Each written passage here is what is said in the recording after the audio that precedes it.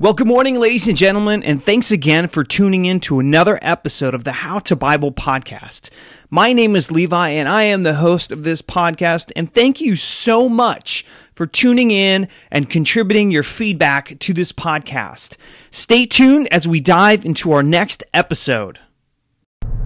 Well, thanks again, guys, for tuning in to another episode. Today is February 21st of 2020.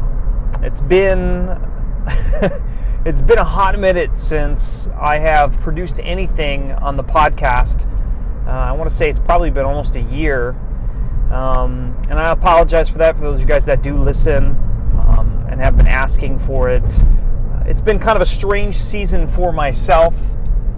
I had mono for almost 2 years, for 18 months, I think.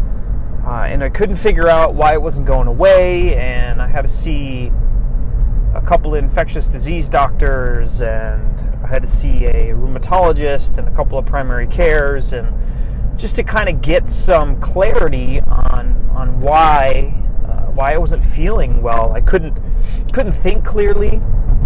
I couldn't get a clear linear thought. Couldn't string a concept together in my brain.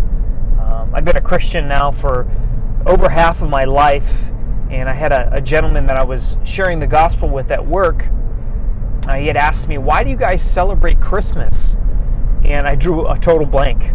I couldn't remember, to save my life, why we as Christians celebrated Christmas. The information wasn't in my brain, and it scared me a little bit. So I ended up seeing a rheumatologist to try to figure out, okay, hey, is this normal?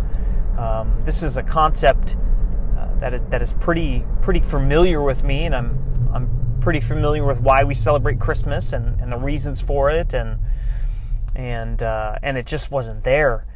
So they ran a battery of tests on me. They drew like a gallon of blood. You know, they're really thorough, and found out that I had something called an elevated rheumatoid factor, which is an indication of some sort of autoimmunity going on.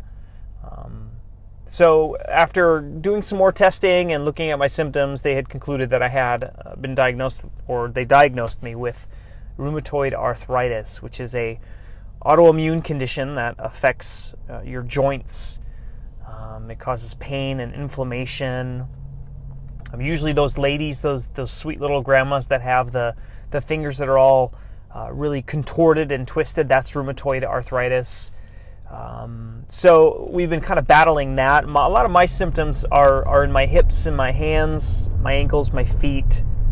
But then I have a whole slew of these other symptoms that are cognitive, that have affected my brain and my ability to think. And after receiving this diagnosis and doing some research on my own and reading about it, and you always read the worst stuff, and you're hoping that that's not going to be you, but that's always lingering in the back of your head. I decided that I wanted to really treat this aggressively. Now, they had put me on some medication for the rheumatoid arthritis, and I started reading some of the medication talking points and side effects and uses, and it seems like every medication that was suggested, one of the more uncommon side effects is psychosis. Which, if you're going to get dizzy or nauseous, that's one thing. It's another thing to lose your mind and fly off the rails. So I really am not excited about having to take some form of medication that has really strange side effects. The one medication they put me on, one of the side effects was that the individual taking the medication can sometimes feel like others can hear their thoughts. So I'm like, wow, that's kind of an odd side effect. So I had been taking that medication for about 2 months, maybe a month and a half, and I had a series of strange cognitive issues that came up with it. One of them was really startling. I was out with my wife and my young daughter, and there was no recognition of her being my daughter. I knew that she was, but there was no emotional connection. I was very restless, very unhappy, more so than just being like, oh, we're in a rough spot. It was just a serious discontent with everything in my life all at once. And it lasted for about 90 minutes. And after that 90 minutes, the switch came on and everything was back to normal. I was to my normal self, but it was so frightening. I felt like I was losing my mind, like my mind was separating from reality, and that I wasn't able to control what was going on anymore in my head, and it was just running wild. And that's a big deal. I mean, for me, obviously, it's a big deal for everybody. For me, as an individual who wants to do podcasting, as an individual who was a youth pastor, a chaplain, I need to have my cognitive function. I need to have that ability to recognize a string of a thought and be able to put an idea together enough to make it communicable to somebody else. And even now, still, I'm kind of dusting out the cobwebs. But through the process of trying to get off of medication for this and trying to find a more holistic approach to fixing myself, I came across a couple of things that have been really, really beneficial. One of those things is something called the Wim Hof method. He's a Dutch gentleman from Amsterdam, I believe. I'm not really sure where he's from. Some people say Poland, Amsterdam. I'm not really sure. He's got an app and a podcast, and he's been doing this breathing method, and it's radically improved other individuals who have had autoimmune conditions in the past, such as Lyme's disease, MS, rheumatoid arthritis, rheumatism in general. So that caught my interest. Now, my problem with this is that a lot of the breathing techniques that are out there are not really applicable for Christians. And I say that because there's a great deal of New Age religion attached to these breathing methods, whether it be through yoga or whether it be through pranayama, which is another form of yoga breathing. All of these breathing techniques are centered within some dogmatic New Age theology, and it's a struggle for me because I see the results of other individuals, and I want those same results. I want to fix myself. I want to heal myself so that I can continue forward with quality of life and being a dad and a husband and a pastor and chaplain. And these are all things that I want to continue to do, but my brain and my body just were not there. So as I was looking at this method, the Wim Hof method, he's been working on it his entire life. And one of the things that caught my attention was the fact that the scientific community had fully endorsed his method. It's the only method out there that has ever been scientifically endorsed to create, these results, XYZ results. So that really intrigued me, and as I began to look at this method a little more, I realized that it wasn't really rooted in some dogmatic, ancient New Age theology. It was just breathing to relax, learning to control your breath, learning to be mindful of your breathing. 70% of the toxins in our body are excreted through our breath, and everything else is through the other excretory systems that we have, whether that be a bowel movement or taking a pee or whatever it ends up being. That remaining bit of toxin is removed that way, but 70% through breath work. So I was really intrigued, and I figured, I'd give it a try and see how it worked out for me. And I was truly impressed with the benefits it had in my mind, in calming myself down, relaxing myself, and allowing myself to meditate on God's Word, to meditate on what the Lord was teaching me through this trial, which was a great deal. Additionally, there's another side of his practice that he does that has been really beneficial for my body. And that practice is cold water immersion. So the recommendation is that you spend 3 minutes in 60-degree and below water to recruit something called brown fat in your body. The human body has mostly white adipose tissue. That's the fat we see on our skin and underneath the skin and padding our organs. But when we expose our body to extreme temperatures for incremental periods of time, your body begins to recruit something called brown fat. Now, brown fat has a higher mitochondria concentration, and it has a natural thermogenic property to it. Consider infants. If you've ever had a baby, or you've ever held a child before, they just kick off some serious heat. They're really warm, and they're always hot. Their temperatures are always elevated. They always feel like they're running a fever, and that's because infants have a higher concentration of this brown fat. As we grow and we start putting clothes on and controlling our environment, we begin to lose the ability to use that brown fat, and it begins to go away and transition to white fat. So submerging your body inside cold water, if you look at athletes, NBA players, NFL, these guys will submerge themselves in ice baths after practices to speed up recovery, to reduce inflammation, and to prepare their bodies to be ready to train harder again, more frequently and sooner. Side note, most autoimmune conditions have a root in inflammation in the human body, mostly because of our diet, our exercise. Those things all contribute to that inflammation in our body. So what I did is I began to do the breathing from Wim Hof, and then I began to do the cold water immersion, and the two of them marry real well together, because when you're in the water, you're supposed to control your natural response to gasp for air, to fight for that fight or flight kicks in and wants you to jump out of the water right away. This forces you to stay in longer, to immerse yourself in that. They suggest, Wim Hof and his people suggest, that if you're interested in doing this, that you start with a cold shower, take a normal shower, and then for the last 30 seconds of your shower, just turn the water on cold and try to breathe through that, keep yourself from shivering, and just compose yourself, and then get out, and then work your way up incrementally from there. However, I've noticed in my life, I don't really do anything halfway. I have a tendency to go extreme with everything right away. So I did a cold shower a couple times, and I bought a 55-gallon tote, filled it up with ice water, and jumped in there, and now I'm jumping in my pool here in January and February. It's been really, really great for myself. It's helped me out a lot. A lot of my symptoms have disappeared. My fevers are no longer there.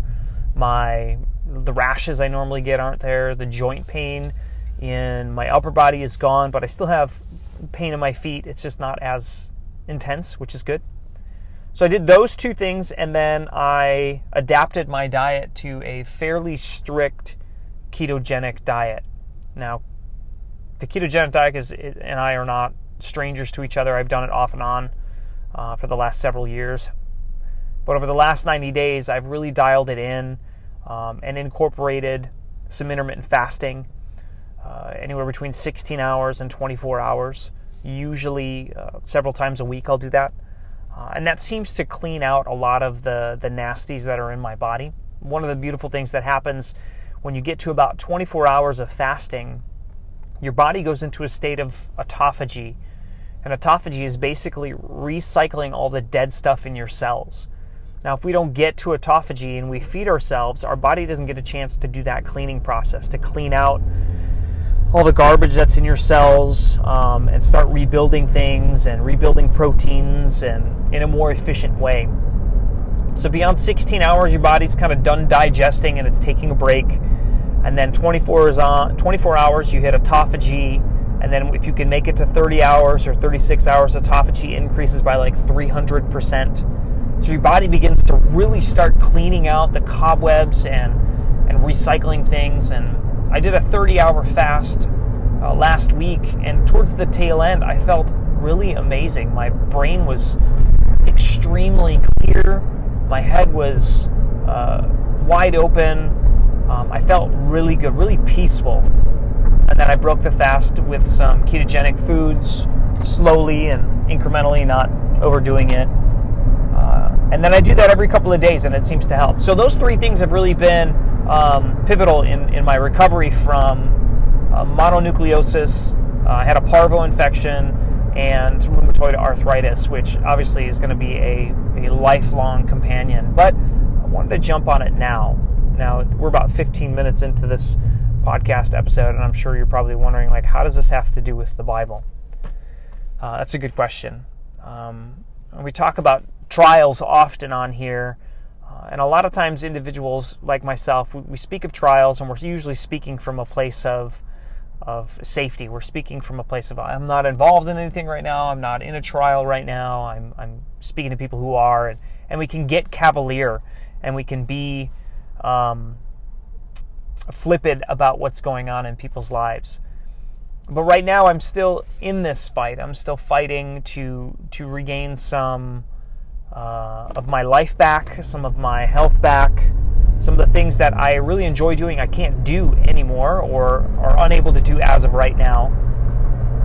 But I'm working towards those things. And I think about Job, and not to liken my trial or anything like Job's or anything like that, but on some levels we can relate to that, where we wonder why God is permitting things to happen to us, why he's signing off on these things to happen in our lives. And I have to be reminded that, God is sovereign, and He looks at our lives in a wide-angle lens, and He sees all of the things that are happening that will bring the result of something greater in the end. And I know some people feel like that's kind of a cop-out, that we say that because, we can't find anything else to say good about the situation or what's happening. But the truth is that when you look at, like, Joseph and the Technicolor coat, right? If it hadn't been for that Technicolor coat, his dad giving that to him, he wouldn't have been betrayed by his brothers. He would not have been sold into slavery in Egypt. He would not have become the prime minister in Egypt and save his family. And if he hadn't saved his family, the Jews wouldn't have ended up in Egypt and had the exodus out of Egypt, and there would be no savior out of that. So when God looks at a situation that He's allowing us to go through, He sees it through a wide-angle lens. He sees the beginning, the middle, and end.